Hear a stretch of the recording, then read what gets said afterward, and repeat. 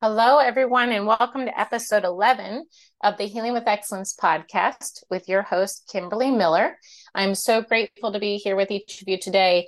And today's topic, I really wasn't sure if I was ready to record about this right now, because there's so many important things to share. But I did promise someone I really care about that I would record this, and I meant to do it a little while ago. So I'm going to get it done.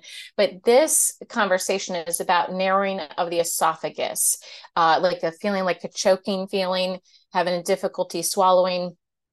I'm just going to share a couple versions of this and why it's becoming so prominent and some things to think about because it's very scary in the last decade. So I've been in the fitness industry for 27 years. I started off personal training just for fun as my hobby and to just help people. I was in the corporate world and this was just kind of my side gig and my passion. But I became full time in the fitness industry around 2004, 2005. And, back then everybody was just kind of like moderately healthy, maybe, 10 to 50 pounds overweight and maybe one or two diagnoses. And nothing too crazy, but in recent years, the last 10 years, there's been much more extreme. Like the average person might come to me with at least 5 different diagnoses or 30 different symptoms that are not being solved. And one big one that happens often is the feeling of someone's choking when they eat or they're having difficulty swallowing. And one big thing that's happening a lot is people are getting their throat stretched. And if you've been through this already, I'm sorry that you've had to go through it. I hope that I can help prevent you from having to go through it again. But I've been, again, I never even knew this existed, but people's esophagus will get so narrowed that like the food will get stuck and they might have to go to the hospital.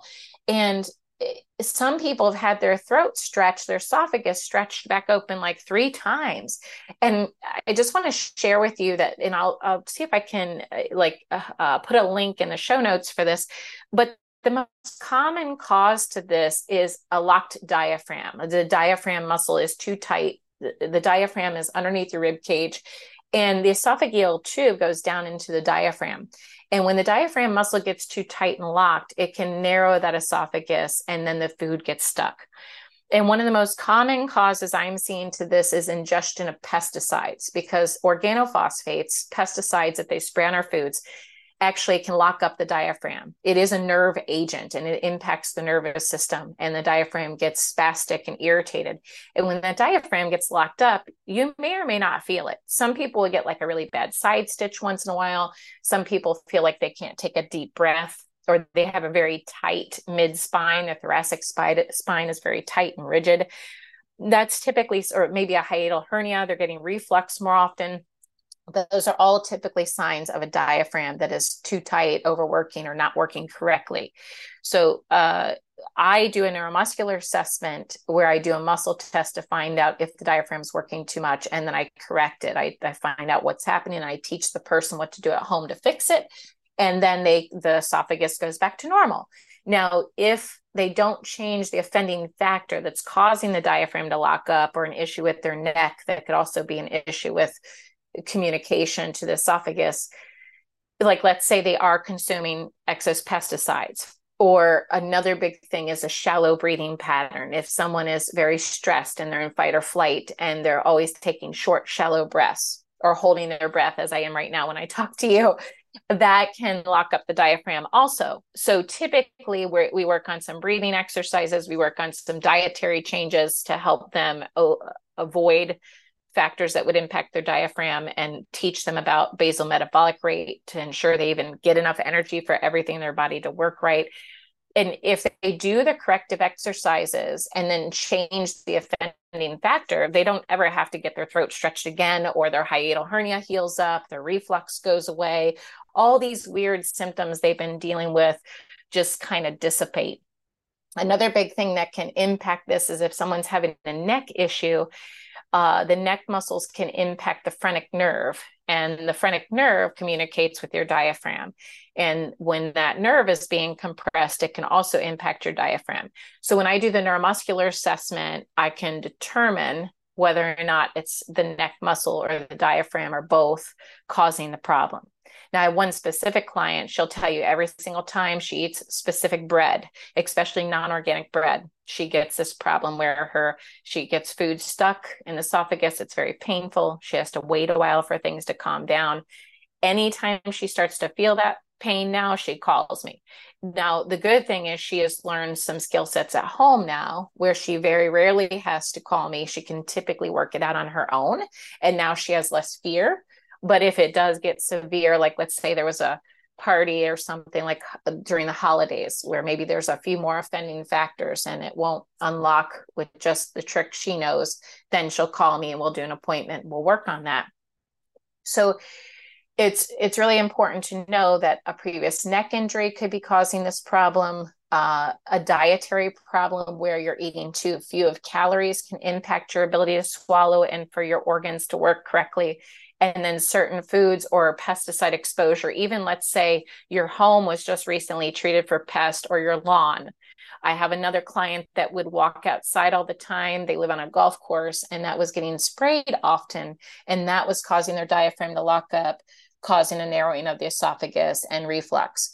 So I wanted to share this with you for other angles to look at, because someone can keep stretching the throat or give you a reflux medication or tell you have something called gastroparesis, and it can lead to a world of other problems if you don't know that there's this other offending factor or series of things, variables that are causing you this issue. And if you can find experts that do what I do and then understand how the nutrition part works for the cells and for the body, you can completely heal and not have to go through this the rest of your life. And if you do happen to make a poor choice one day, at least you'll know that there's a way to work your way out of it and not have to suffer as long or go to the hospital like some people have had to in the past. So I personally teach something called neuromuscular restoration, where I teach other professionals and even just everyday people how to do this practice so that they know how to assess their muscles or assess family members' muscles to help prevent injury. So neuromuscular restoration. And there's other programs, one called neuromuscular reprogramming and neurokinetic therapy. They're kind of all in the same family, but they don't necessarily teach what I teach about the energy that the cells need to do their job correctly. But any one of those practitioners, a neurokinetic therapist, a neuromuscular restoration therapist that I teach, and the neuromuscular reprogramming, they can help you with finding out what's going on in your diaphragm. And the reason I share those other protocols is because I've just started teaching this internationally myself. I probably have like 20 people trained. So it'll take me 5 to 10 years to get a few thousand people trained in what I do. But some of my other people in my network have been doing this, 10, 20, 30 years ahead of me because they're, in their 60s and they've been teaching these various modalities.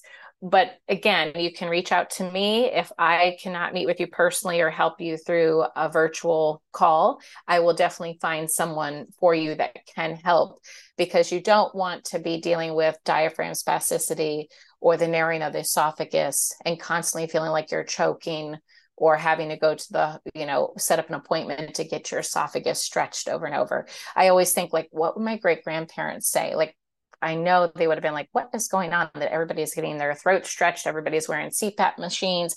And again, I have nothing against you if you've done this, because just like me, I've been desperate for answers. I've done all kinds of things, between colonoscopies and colonics and all different kinds of things in the natural health world when I was trying to heal and couldn't find the right answers. So we're all just doing the best we can with what we know. But the goal is, when we know better, to do better. So just know that these things are not happening to you, or it's not like a fate that you're supposed to experiencing these things. Our ecosystem has changed, our lifestyles have changed, and those factors are causing our body to malfunction. We get symptoms telling us that something is wrong, but not all health professionals know how to teach us to look for the root cause or how to fix it. Sometimes they're just managing the symptoms on the back end versus helping you identify the front end.